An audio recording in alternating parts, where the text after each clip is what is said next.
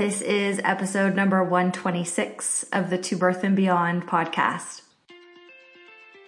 We're so excited to have you with us on this episode of To Birth and Beyond. I'm Jessie Mundell, mom, kinesiologist, and fitness coach to pregnant and current moms. And I'm Anita Lambert, mom, pelvic health, and orthopedic physiotherapist with a focus on women's health. On the show, we provide information and education on fitness, the pelvic floor, fertility, pregnancy, birth, postpartum, and women's health. We offer a brave space to have candid and vulnerable conversations on the struggles and joys of motherhood, including all aspects of our physical, mental, and emotional health. While you're listening in, please remember that the information on the show is not meant to diagnose or treat any medical conditions. Please speak with your medical provider for all things related to your healthcare. We're so excited to have you. Let's dive into today's show. Hey friends, it's Jessie. For today's show, we are rerunning a chat we had with Sonia Price Herbert. Sonia is passionate about Pilates, fitness, and Black female representation within it. She is a self-proclaimed classical Pilates rebel, writer, anti-racism catalyst, disruptor, and the Angela Davis of fitness. Sonia is the founder of Black Girl Pilates, which is an organization that highlights and supports Black, Afro, Latina Pilates instructors, and the Commando Fitness Collective. In this episode with Sonia, we talked about the lack of Black female representation in Pilates and the fitness industry, and how she's working to change that. We talked about her personal experiences through pregnancies as a Black woman in America and with premature babies in her postpartum recoveries. We talked about Black maternal health care and the racial disparities that exist within health and healthcare. And if you are listening to this in real time in June 2020, be sure to find Sonia on social media or her website, which are both linked in the show notes, as she is currently hosting multiple webinars based on anti-racism education for Pilates instructors and studios, personal trainers, gym owners, and other fitness professionals. Enjoy this conversation with Sonia. Hey everyone, welcome back to another episode of To Birth and Beyond. It's Jessie Mundell. And Anita Lambert. On today's episode, we're so lucky to have the creator of Black Girl Pilates, Sonia Herbert Price. Sonia, thank you so much for being here with us today. Thank you so much. Thank you so much. It's a pleasure to be on here. We are going to be talking today about all kinds of incredibly important things, Sonia's personal experiences through pregnancy and with premature babies, Black maternal health care, and the racial disparities that exist within that system specifically, as well as her organization, Black Girl Pilates, and her brand new mentorship program for Black women in fitness. Sonia is a New York-based writer, speaker, competitive powerlifter, and classically trained Pilates instructor, as well as holding certifications in TRX and kettlebell training. She fuses teaching methods to meet the varying needs of her clients, who range from current and former athletes to people who strive simply to be fit in everyday life. She is the founder and creator of Black Girl Pilates, a platform that highlights and supports Black, Afro, Latina Pilates instructors, and Black Girl Fit and Well, a panel of the best Black female-identified instructors and trainers discussing the importance and impact of health, fitness, and wellness for the Black female community. Incredible. We're so thankful that you're on with us today. Sonia, can you just tell us a little bit more about how you came to be in this career in fitness from social work, what you're feeling called to create in the fitness industry currently, and anything else we need to know about you? Well, I've been pretty open about it. I don't know if you guys listened to, I did a podcast maybe not too long ago with Julie Reed from Muscles to Masses. And it's pretty vulnerable podcast. So now that I've pretty much opened up my whole life to the world, then I can talk about how I ended up in fitness. So to be pretty blunt, which is pretty much my personality these days, I got fired. So I've never been fired from a job ever in my life. Loved social work. I loved it, still love it, just not in it anymore. At the time, I was currently going through a divorce. And, for those of you out there who've gone through a divorce before, or some sort of breakup or some sort of something, that causes some sort of grief, it changes your whole life. And so sometimes you you kind of lose it there. And I did. And I just was not performing at the capacity that they knew that I could perform at. I was one of their top workers. I mentored a lot of the folks that came in. They loved the work that I did. They were very supportive during my divorce, or my initial divorce, and all of the things I was going through.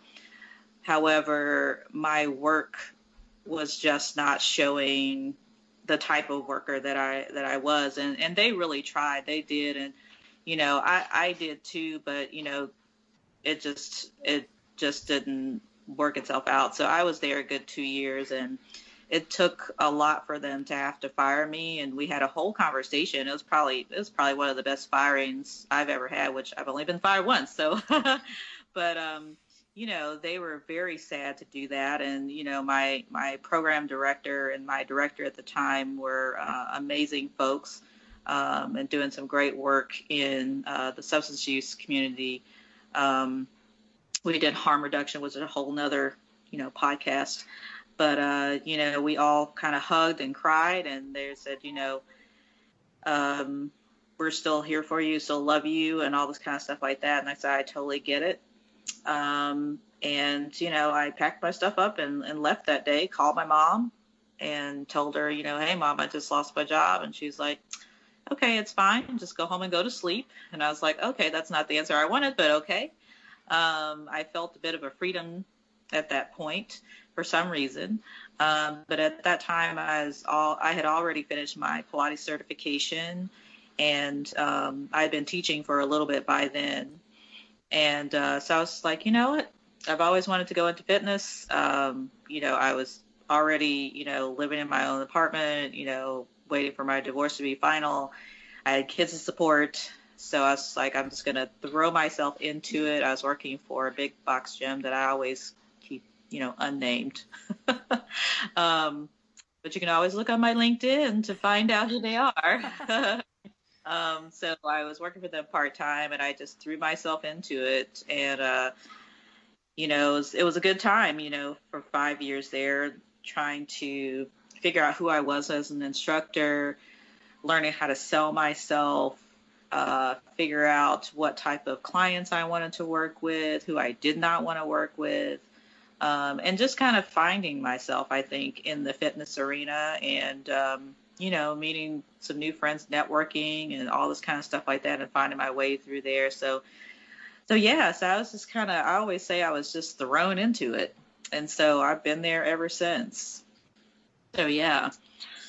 And in regards to, what was the other question that you asked me?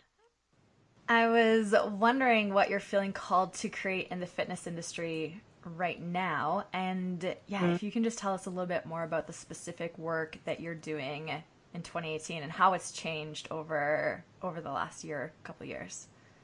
So the work right now that I'm trying to create in the fitness industry is I want to see a lot more Black female representation. Even previous to my time in fitness, I was kind of having these rumblings in my soul about representation, period, as a Black woman, not even just in fitness, but even in my previous career as a social worker, and seeing the clients that I worked with who are primarily Black female or Latina female, and just not really seeing a lot of representation of me as their worker, and being, maybe like one of few people. And then as I made the transition into fitness, it didn't really dawn on me, to be honest, initially. I kind of was just like, oh, this is great. It's fantastic. We're all here together, blah, blah, blah. And then as time went on, I realized that I wasn't, I was the only one, and fortunately, my teacher, Cynthia Shipley, who is a Ramana's Pilates instructor, classical Pilates instructor through Ramana, and is a teacher of teachers. She's a Black woman, And, I had her as an example, but I just wasn't seeing that. And I also noticed, even amongst my friends who are personal trainers, that I wasn't seeing very many Black female trainers, or even group fitness instructors. I wasn't seeing it in the management as well, and then even further up the management chain. So initially, and this kind of almost goes into Black Girl Pilates, initially when I first kind of had the idea, it was called Pilates Instructors of Color. And I wasn't the person who was going to lead it. It was actually going to be Diane Harvey, who's also in my group. Hi, Diane, and hi, Cynthia.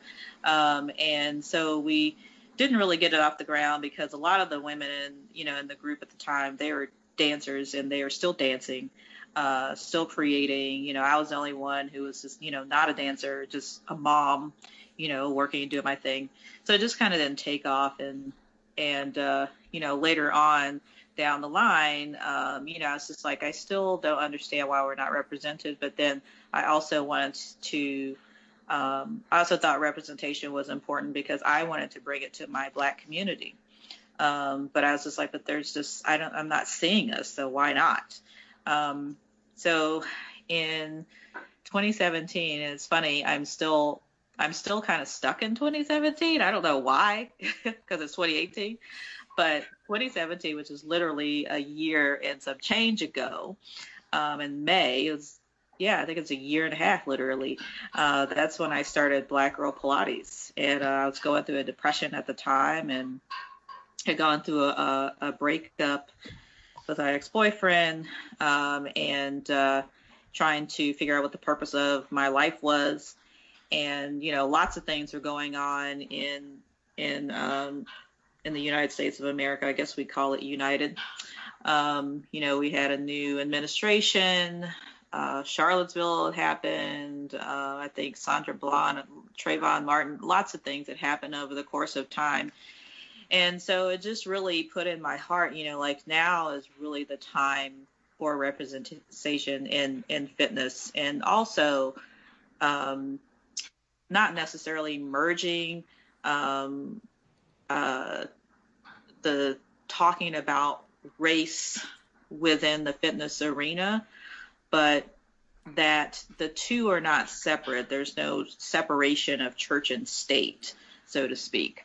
And so the other thing was just not wanting to be alone, not wanting to, having other women to talk to about what I was experiencing in a very white space. So I created what I couldn't find. And so, the rest is just, a long history. It feels like we've been around forever, but it's only been a year and some change.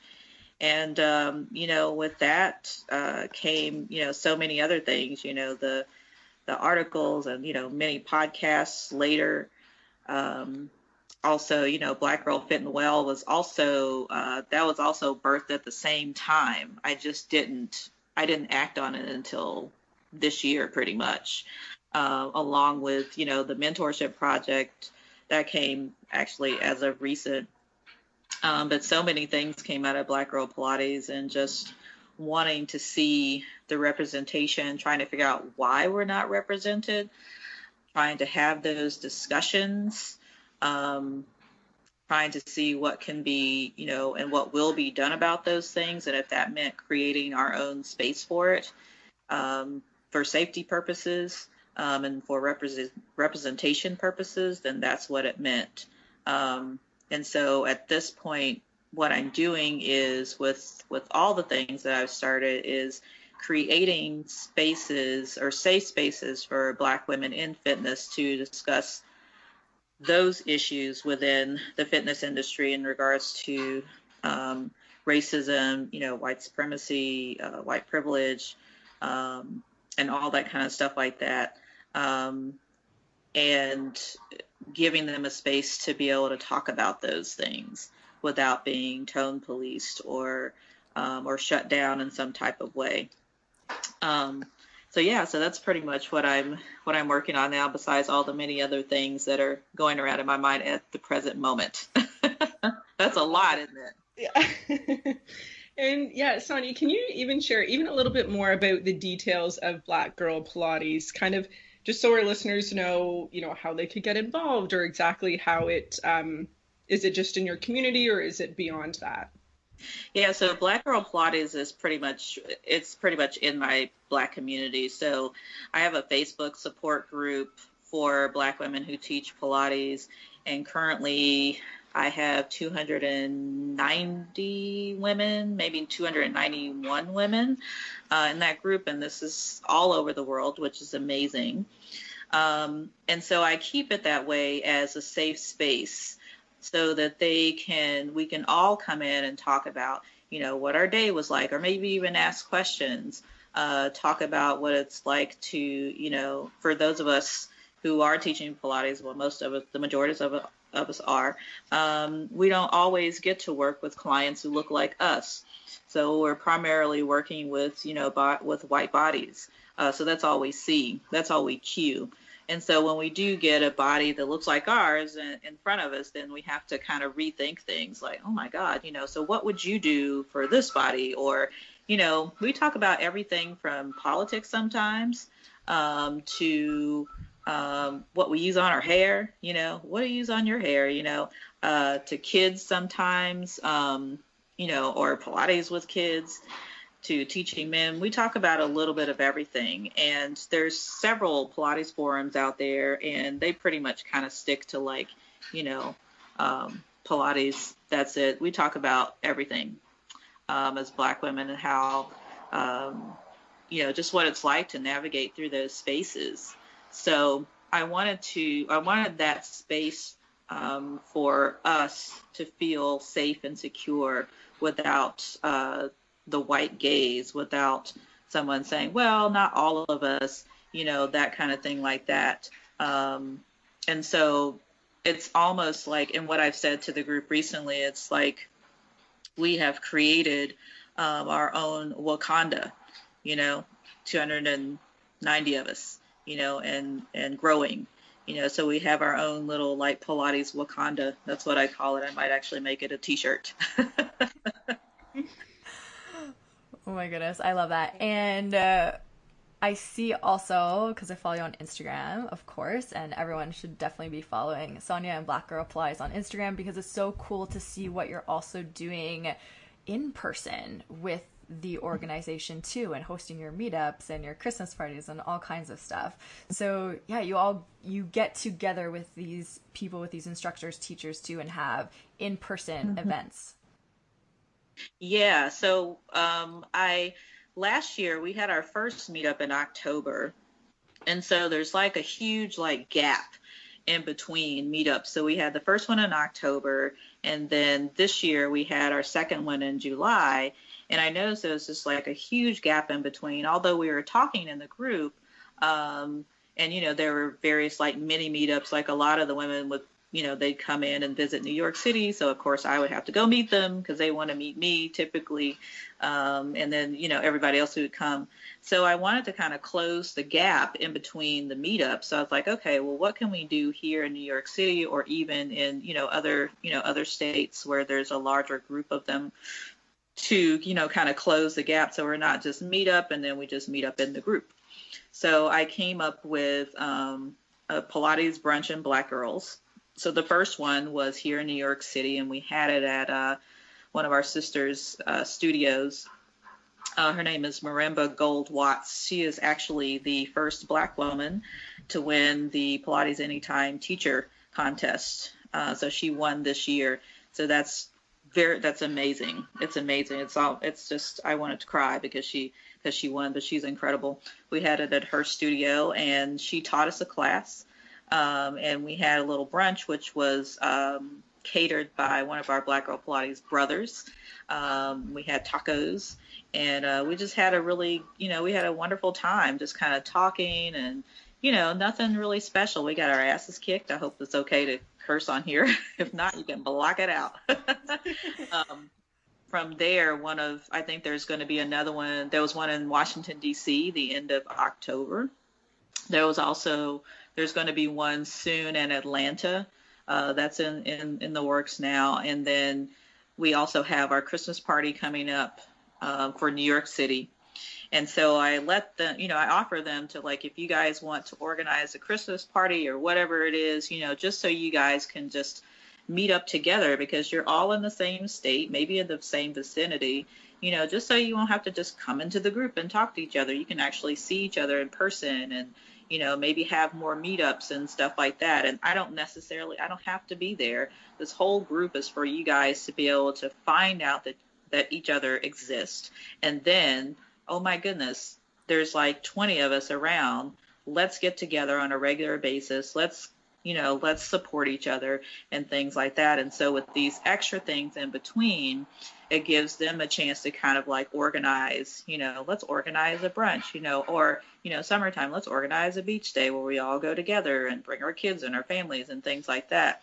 So I'm helping them to create these little mini Wakandas of their own in many communities, so that they can support each other. So I don't have to be there. My job was to create this space and then to encourage them to create their own small little spaces like that. And they can come back to the group, as a whole, and then we can support each other as a larger group.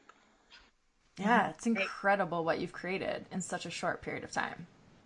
And I love that it's all around the world, how you mentioned within the group. Do you find these other little groups, like Jess and I are in Canada, are there kind of Canadians in the group that may form, those types of events elsewhere, or? Do we have any? I'm trying to figure out if I have any.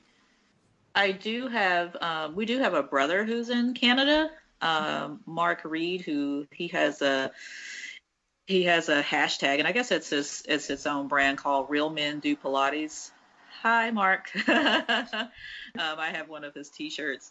I don't think that I have anybody in Canada yet, but just him so far. We have a meetup actually that's going to be in, I think it's going to be in Barcelona, Spain.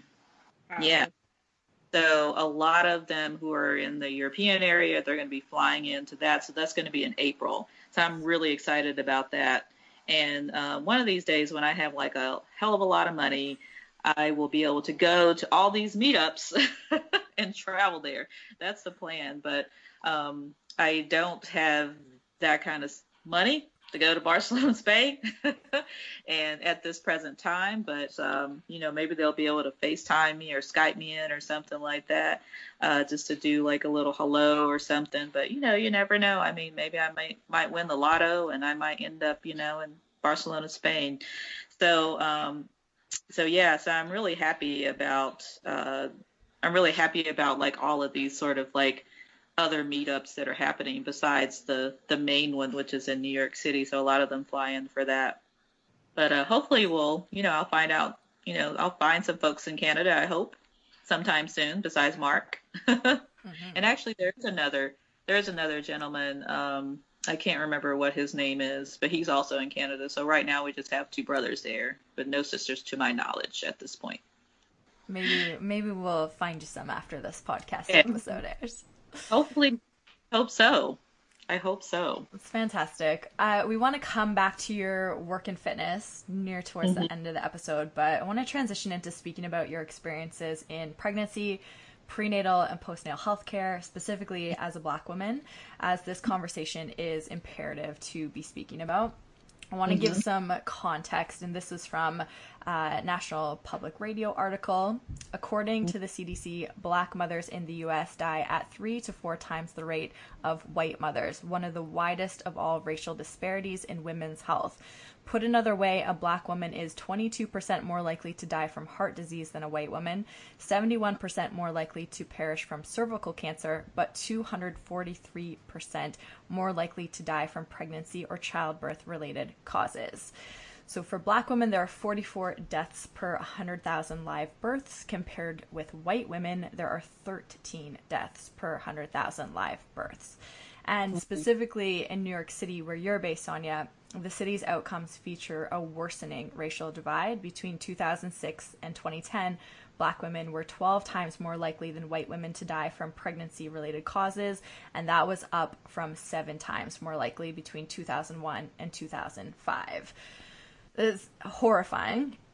We would be interested if you're comfortable sharing with us what your pregnancy experiences were like. And I'm also interested, were you based in New York at the time of your pregnancies? No, it was not. I was living in Texas. That's where I'm from. Okay. I don't even want to say I'm a proud Texan, especially at this present moment. But anyway, yes, so my first lovely child, who's my 25-year-old daughter, I had two miscarriages before her, which was interesting because my doctor, I had a black OBGYN.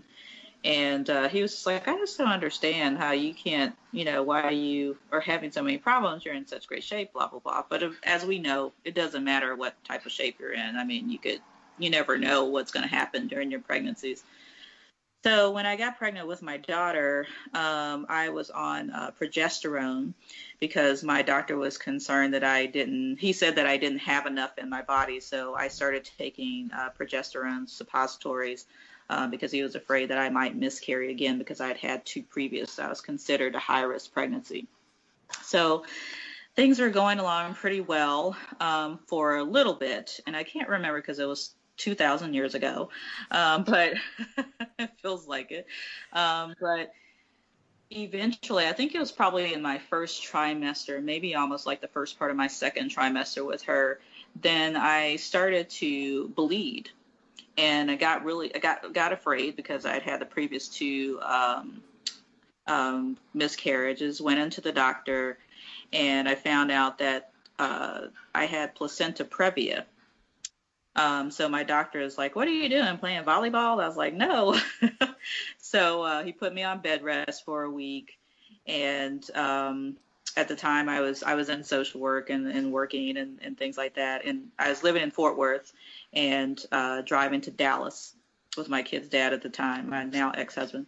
And, my job was fairly stressful, but not too bad, at least not that I thought of. So I was on bed rest for a little while, eventually went back to work. Things were good. And I go in for my regular checkups and he's like, well, your blood pressure is kind of like on it's kind of going up and down. I'm a little concerned. So I'd like for you to change your diet. So I was like, well, what does that mean? And he said, well, you're going to have to decrease the amount of sodium. And so I was like, okay, great. So, so I remember specifically, I went to a party, a friend's party, and they had nacho cheese there. So I was like, oh, great. I'm going to have nacho cheese, with chips. Same week, I go into the doctor, and my doctor takes my blood pressure, and he was like, okay, what have you been doing? And I was just like, nothing. What did you eat recently? Nacho cheese. And I also had chili. And he was like, what? And I was like, yeah. And so it's like, you can't do that. And I was like, okay. He said, your blood pressure is just too high. You've got to stop. So cut down on the sodium, whatever. So then around, let's see, Rebecca, I think might have been around 31, 32 weeks, I think. Go into the doctor and my doctor takes my blood pressure. And then again, my memory is horrible. But, the test that they give you when they check your urine, they check for protein in your urine, right? I can't believe I'm remembering these things. That was 25 years ago. So it came back like green. And so my doctor looks at me and he's like, you have to go to the hospital right now. And he's like, are you okay? And I was like, I feel fabulous. And he's like, that's the problem because you're not. He said, are you seeing stars? And I was like, well, kind of, sort of. He's like, your blood pressure is so high. I'm surprised that you have not fainted right about now. And I was like, but I feel fabulous. He's like, that's the thing. He said, so what you have is you have preeclampsia. And I was just like, well, what is that? And he said, well, it's a pregnancy induced, your blood pressure increases, and it's pregnancy induced. And so I was like, okay. And he's like, so fortunately his office was across the street. So he sent me over. And he said, I have a bed for you and all this kind of stuff like that. So I just go over, put my gown on, and there I am. And I end up hooked up to all these machines, and they couldn't get my blood pressure down. That's when I actually started to feel it. My body started to swell. They were trying to keep her in as long as they could, but they couldn't. So he came in and told me, we're going to have to give you a C-section. And, as you know, as moms, when they tell you you have to have a C-section, you literally feel like, I'm not a woman, I'm not a mom, I can't have a vaginal birth. But he was just like, listen, it's either that or we lose you and your daughter. So I said, fine. I had my C-section. My daughter was born April 23rd, 1993. She was 3 pounds, 2 ounces. And as you know, once they're born, they lose a couple ounces. So she went down to maybe like 216 or something like that. So she was tiny. No major problems with her. She did have sleep apnea. And so my daughter was in for about 6 weeks. They were not going to let her go until she was at that point, she had to be 4 pounds, in 1993, which is different from when my son was born 6 years later. So, so she came out of the hospital after about 6 weeks. She was about 4 pounds, still very tiny, but no major issues and things like that. So that was great. And then made it past that. Wasn't sure if I was going to have another child, but ended up pregnant with this fabulous boy. And thought, okay, everything's going to be great, right? So my doctor was like, we're going to watch this pregnancy. Went back on progesterone again. You're going to be fine. It doesn't mean that you're going to have another premature baby. It was very emotional for me to watch my daughter be in the NICU unit with other babies around her, and some of them didn't make it. And, it was a very scary time. And so when I got pregnant with my son, I was just like, okay, I'm going to make sure I eat right and all this kind of stuff like that. And I was also exercising and, taking a few dance classes with my big belly and stuff. And so I was good. Things were great. My doctor was happy. And go in for my checkup around the same time. And my doctor takes my blood pressure, and he literally falls up against the cabinets. And I'm like, oh my God. And he's like, I cannot believe that we are here again. I can't believe we're here again. He said, but your blood pressure is so high right now. He said, he said, I'm just surprised that you're not dead. So he sends me across to the hospital. I called their dad, let him know. He comes to the hospital, and he says, it's pretty much, worse than where you were. So I was like, okay, great. He said, I don't know if we're going to be able to keep your son in. So I'm there, body swells up again. They've got me hooked up to all these machines. I'm on this medication that's just got me sleepy and all kinds of, I think I was on, what was it? I can't remember the medication, but whatever it was just had me crazy. So they finally come in. My blood pressure just will not go down. And they come in, they say, hey, your son's heart rate is dropping. We're going to have to have the C-section. I was going to have one anyway because I had an emergency C-section, but I said, we're going to have to take him out now. So I asked to be awake. I wasn't awake for my daughter because when they gave me the epidural, I could still feel him cutting me. And so he's like, knock her out. So I was like, great. So I go in and I said, I want to be awake for Jeremy. I was able to stay awake for him. And, they got him out and they said, your son looks good. There's no issues. And then I was like, they brought him over to me. I saw his face and then I just completely just knocked out. I was gone. Woke up later and, They said, hey, your son's nice and healthy. There's no problems. They said the only thing wrong with your son is that he's little. That's it. They said your son is basically he's like a regular baby. He's just small. He was 2 pounds, 16 ounces. No problem. He ate like a regular baby. He used a regular nipple. When my daughter was born, they were using like these little tiny nipples. I mean, very small. But they said, first of all, your son eats like an adult. I'm not sure how you're going to produce enough milk for him. They had to supplement him because he ate so much. And I think it was the same with my daughter too. My daughter also had a very strong sucking action.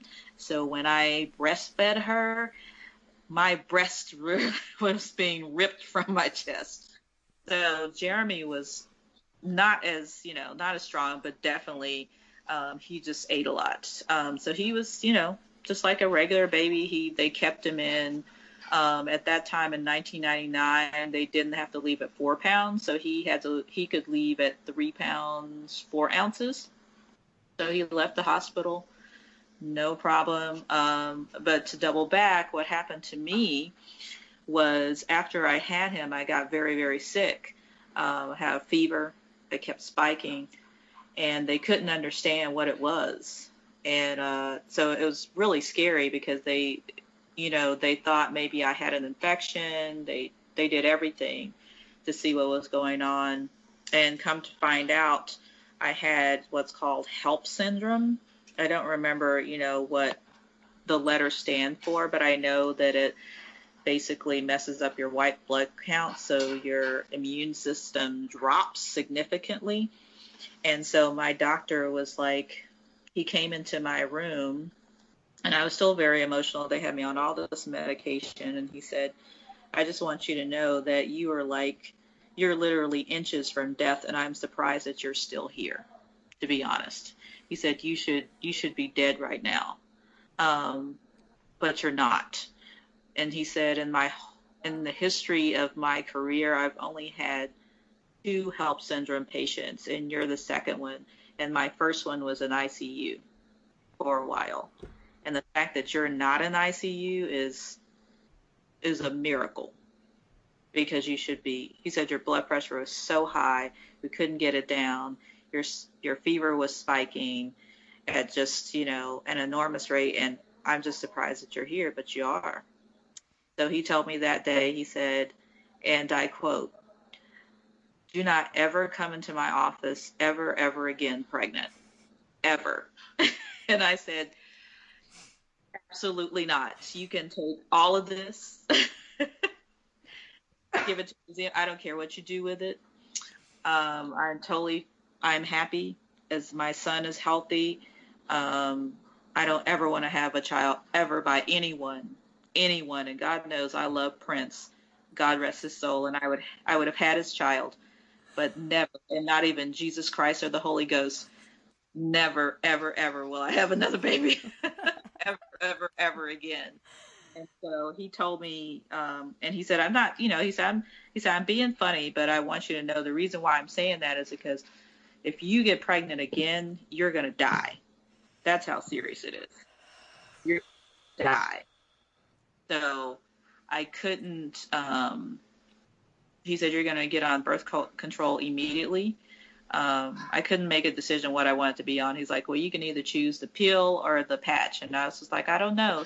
Oh no, the pill or get a shot. And I was like, I don't know. And I mean, as soon as I said, I don't know, he took a needle and stuck it in my butt. And he was like, well, I had to choose for you. So their father, because I couldn't get my tubes tied, I had had too much trauma to my body. So they had to clip him, which, that's another podcast as well, but they had to clip him. So that I wouldn't get pregnant. He was like, that's just how dangerous it was for you. So it was a fairly long recovery. I had to go to, what do they call it? I had to go to a special doctor. He works specifically with blood conditions because my white blood count had dropped so low I had to see that specialist for like a couple of months after. And then I was on like a very heavy dose of iron. And then I had to see my doctor like every couple of weeks because I was just, I was basically just at death's door, should be dead. And my son, to be honest. But so yeah, it's kind of, it's interesting thinking about it because I haven't had to think about that in a long time. And it's now that I think about it, it's kind of emotional for me because here I go again, getting emotional. But, to think that I was, I was that close to dying, and my son too, and my daughter would be, she wouldn't have a mom or a brother, and I thank God for, for my doctor, and for listening to me, for, just pulling out all stops, doing everything possible to make sure that I had the care that I had and that I had the best nurses on his shift, that, even though he didn't deliver my daughter, he was on vacation, but he came off vacation to check on me after I had her. He made sure that I had one of the best doctors. All of my doctors were of color, and or women of color. So he, I'm really grateful to him, and I'm really thankful to God that I had, that I had a Black doctor who listened to me, because I'm not sure what would have happened if anybody would have listened to me, or even checked those things, had they, been a doctor who was white. And that's sad to say, but at this time, I believe that. Oh my gosh, just listening to you recall those stories, it probably feels like it was another lifetime for you to have gone through all that, but that is such significant things to go through. It's heavy stuff. I want to also touch on the aspect of victim blaming that occurs towards Black women from health professionals. And we hear and we see stories of this in prenatal and postnatal care often, from saying that poor maternal health outcomes are related to having heavier bodies or being predisposed to illness, to being less educated. All of this is unfounded in the research. And we know that the problem isn't race, it is racism. And I feel like your stories might be a little bit different, as you mentioned, because you had doctors and healthcare providers that were people of color. But are there any moments that stand out for you when you look back on these prenatal and postpartum chapters that highlight this, that you can share with us? The only thing that I can think of specifically was right after I had my daughter. I had a nurse. It was a white nurse, and my doctor had come in right before her and said, "Hey, I'm going to send the nurse in. I want you to start getting up and, walking around." So when I don't know if you guys have had C-sections before, but they usually like for you to try to start walking a little bit. And so he said, she's going to come in, she's going to change your sheets, she's going to get you cleaned up, and then I want you to at least try to get up. Okay. So I was like, okay. So he leaves, the nurse comes in, and she's just like, okay, I'm going to, the doctor sent me in to, help you get up and around, and I'll be back. Literally, it's 2 hours later, and I have not seen her. So I'm laying there, I haven't been, I couldn't get up, I newly had a baby. My stitches are very new. I was still very ill. And so I called out to the desk, and I was just like, I haven't seen my nurse. So they call her. So then they end up calling my doctor. My doctor comes in, and he's just like, "Why are you not up?" And I was like, "Well, she came in and then she left. I haven't seen her." And he was livid. So he calls the front desk, and he tells them, "I want you to get my patient another nurse. Do not send her back here, and do not let her, I do not want her working when I'm here, ever again." And so they sent me another nurse, and that nurse got me cleaned up and got me going.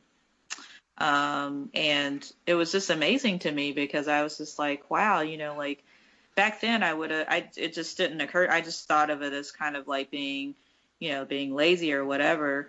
And I mean, who's to say? Maybe it was, that I was a Black woman or whatever. But I know that my doctor did not like her because he didn't feel like she cared for his patients very well. And so he just asked that she just never, ever work with his patients ever again. But the rest of my nurses, I have to say, I think I did have one nurse who was white. She was Irish, and she was really, really good. That was with my son. But the rest of my nurses were all nurses of color. And I don't know if that was like something that he specifically, did on his own or whatever. But I got taken care of after then. And I have to say, I'm very blessed. His name is Dr. Langham. He's in Fort Worth and still in practice. I haven't talked to him since I had my kids. So if it had not been for him, I don't think I probably would have laid in that bed for hours, and then someone would finally come. But that's the only thing that I can think of. There was another incident as well with, I think it was with my daughter. It was a nurse, and one of the things she said to me was like, I wish that I could. It was something like, and I can't say verbatim this is exactly what she said, but it scared me. And she was like, I could just walk out of here with your daughter. And I was like, what? And that scared me. I mean, I think that would scare any mom, because I mean, we've heard of stories where, there's been people who've walked in and just literally walked out of the hospital with people's babies, and this was my first kid. And, to think that, so you wish that you could just pick up my daughter and leave. I mean, that was scary. And she was a white woman, and I was just like, oh my God. And I'm already emotional. And that just scared the living daylights out of me. And I can't remember if I said something to someone about it, but I wasn't comfortable with her working with my daughter anymore because I was like, maybe she was telling the truth, and that's scary for a mom to think that someone might walk in and, take your child, let alone, someone who doesn't even look like them, and your child's being raised by someone that you don't even know or doesn't even look like them. So, I mean, I can't say that I haven't, that I've had near as close to the experiences that a lot of other Black women have had, because I've had the pleasure of having, again, a doctor of color who was there to fight for what I needed and to make sure that I got what I needed. But I'm sure that, I've had friends who've had those experiences, and even in, my years as a social worker, my clients have certainly had those, some difficult things that happen as opposed to me. But for me, that's what has happened. And even with those few experiences, those two experiences, that's a lot, to have to endure, especially, postpartum, and your hormones are everywhere.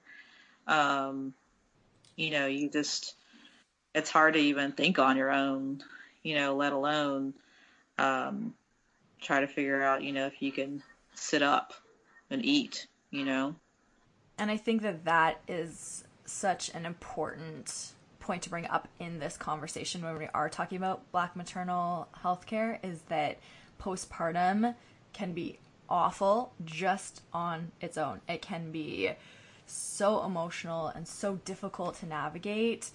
As a privileged white woman, for myself, postpartum has been difficult to navigate, and I wasn't facing racism. And so to also have that layered on, it's awful. And that's why we need to be having these conversations and really be digging into it and sharing these stories and sharing the statistics, because it is real and it is happening. Hmm. And here's the thing with, when we talk about that, with Black women, the issue really is environment and the environments that have been created for the Black communities.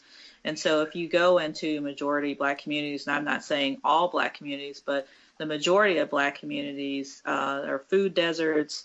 The medical care is sparse. If they do have medical care there, it's not the best. The hospitals are not the best. We tend to end up at the city hospitals. We're also talking about women who are probably not covered by the best insurance.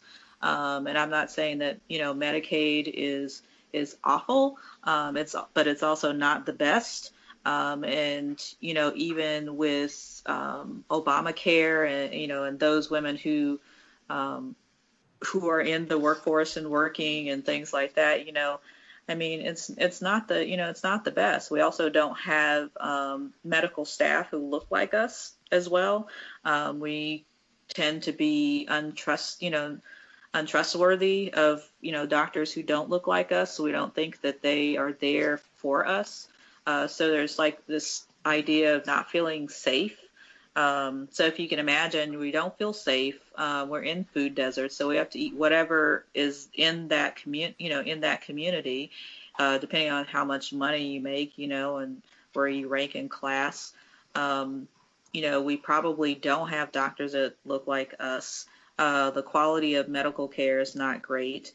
The quality of care at the area hospitals are not great. So if you can imagine, we're working with all of those factors, and we have to come in and deliver a baby at the same time. And that particular hospital may or may not be the best hospital to deliver, So a lot of us are not delivering at, your bigger, nicer hospitals where you get your own room and, this doctor is the best, delivery doctor in the world and things like that. We don't get those. We get the city hospitals. We may or may not be able to pay for medical care or for pre and postnatal care. Depending on and I'm not trying to make it seem like a stereotype because I think teen mother birth is I think it's in with everyone. And a lot more rampant, I think, in the white community as opposed to the Black community. But when you have teenage moms whose parents are also, teenage moms, you're working with all of those different factors, and they're working against those things. So you're already coming in at a deficit. So having to go in and have a baby, you don't know if you're going to walk out of there because the quality of care is such that, it's not even worth anyone talking about.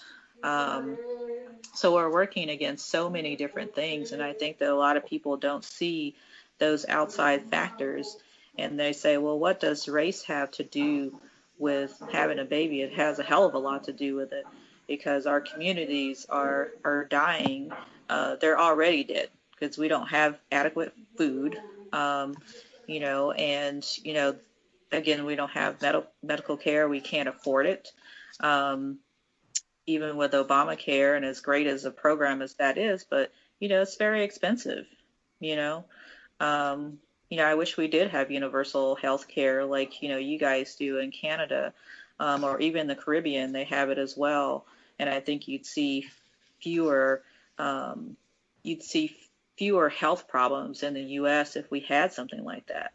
But again, the United States of America is a capitalist society and, it's all about the dollar bill. And so, and however we can get that. And if that means it's going to be on the backs of Black mothers and their children, then they'll do that. And it's sad to say, but it's true. It's very true. And even though I am not necessarily a victim of that, I sort of am a victim of it. Or I could have possibly have been even more of a victim of it. I was just blessed to have the doctor that I have. Before we wrap up today, Sonia, we wanted to ensure we highlighted the incredibly valuable and needed work you're doing to change the fitness industry. So Hmm. can you tell us a bit more about Black Girl Fit and Well panels that you run? Yeah, so I had the first panel in April this year, and I invited about six Black female instructors, trainers, you know, wellness practitioners from all different, methods, yoga, a lot of them, teachers of Pilates, some of them are personal trainers and they do everything. And the first subjects were self-care for the Black women, and also we talked about mindfulness and all that stuff, and what does self-care mean for the Black female? Do we know what that means?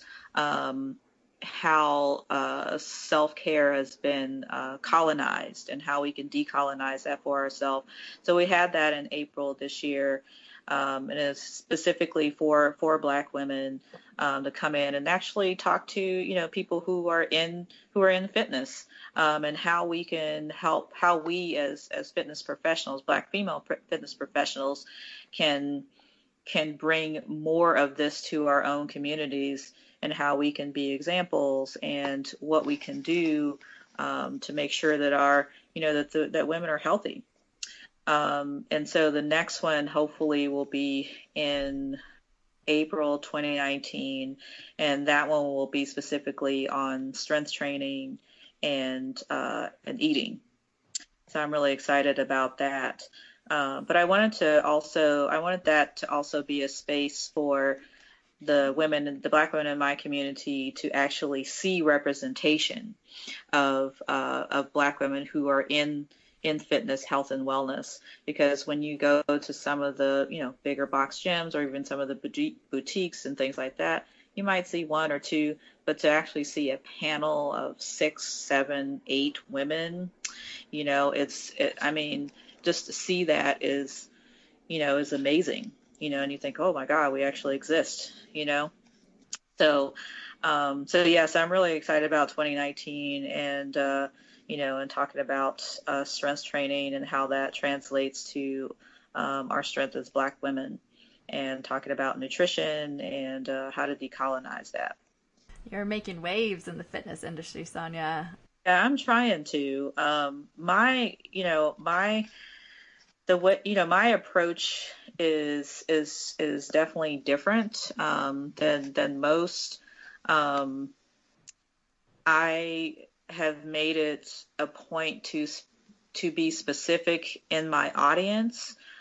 My audience is Black women, and we use women of color as a very general term, and I see the term women of color as meaning Black women also, or rather, I see women of color more so as a general term for women who are non-Black but of color. Your Latino women, Asian, and Indigenous is also separate from that as well. But I am specific and intentional on on including and centering Black women, because I feel like we are the most hated group, and that's amongst any race. There's always going to be some anti-Blackness somewhere, and we are the group who's going to lead the way, who's going to help make the change, and that's what we're doing. Yeah, and stemming from that, can you tell us more about your brand new program, the Black Girl in Fitness Mentoring Project? What is that? And you're kicking that off soon, correct? Yes. So right now, this week is like registration for it. So I've always been, even in social work or just life, period, I love to mentor people. I really do. And I never thought that I actually loved it. I just thought, I never saw it as mentoring. I was just like, people would just like, can I have a conversation? Can we have lunch? Can I ask you questions? Things like that. And so I decided that, I'd had a couple of people asked me to mentor them. One of them, one of our sisters in Black Girl Pilates, and she's like, I would pay you for it. And I was like, pay me to do that? I would do it for free. But then I was just like, well, why not? And so I decided to, start this mentorship project, and this is the first time I'm doing it. It's a big step for me. As much as I love to talk, but still, it's a big, huge step for me. And I just want to be able to, feed into some newer instructors, or even instructors and trainers who probably been out there for a little bit, but just, let them know that, hey, I've been there, I haven't arrived, and maybe together I can help you get to where you are. And, I'm a networking queen, so, I can certainly help them with, learning how to network and, navigating the whole fitness system, but also discussing how to navigate those very white fitness spaces, which can be very difficult, and I don't see, or I haven't seen so far, very many programs specific for Black female fitness instructors and trainers. And so I wanted to be able to provide what I hadn't seen. I didn't have it.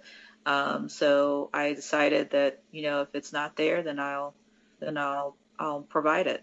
So I'm excited about it. We'll see how it goes. That's amazing. We'll make sure to put all the links so everyone can find all your amazing programs. And so where can everyone follow you on social media and find out more about your work? So for me personally, my Instagram is Commando, and it is exactly that, Commando, COMMANDO, Fitness Collective. And it's a collective of everything I'm doing, pretty much. My writing, my powerlifting. You'll see my kids there, my friends. You'll see, I don't post a lot about Black Girl Pilates on there because Black Girl Pilates has its own Instagram, and it is exactly that, Black Girl Pilates. I do not have an Instagram for Black Girl Fit and Well at this point because I'm running about 4 or 5 different platforms. So it'll just be another one to run. But you can find all of those things on Facebook. So you can find me on Facebook personally. You can find Commando Fitness Collective on Facebook. And you can also find Black Girl Fit and Well on Facebook as well. So there's a page for that. And for those of you out there who are Black female Pilates instructors, you can find us on Facebook. And there is a special Facebook support group for you. So if you are new in the Pilates industry and you don't have anybody out there supporting you or wonder where we are, we're right here. So you can just find us in the events part of the of our page, not the events part, the groups part, and you can press the join and I can bring you in. And for those of you who are Black women out there and you love Pilates, or you're maybe even thinking about becoming a Pilates instructor, or you want to talk to instructors who look like you, I also have a group for you as well. That group is called Black Girl Pilates, the Black Girl Pilates Tribe for non-instructors, so you can join that group. And the other group that's for instructors is just called Black Girl Pilates, and it has in parentheses instructors only. So I've got something for everybody, for those who are and those who aren't. So that's where you guys can find me. Thank you. Other interwebs. Yeah, as Anita said, we'll be sure to link to all of those in the show notes so you can find it easily. Sonia, you're incredible. Thank you so much for being on with us today. We really appreciate it. Same. Thank you guys so much. It was a pleasure. We hope you enjoyed listening to this episode of the To Birth and Beyond podcast. You can find any links or resources we discussed in the show notes at tobirthandbeyond.com. And if you enjoyed today's show, we would love for you to leave us a review on iTunes and subscribe to the To Birth and Beyond podcast in iTunes or Stitcher.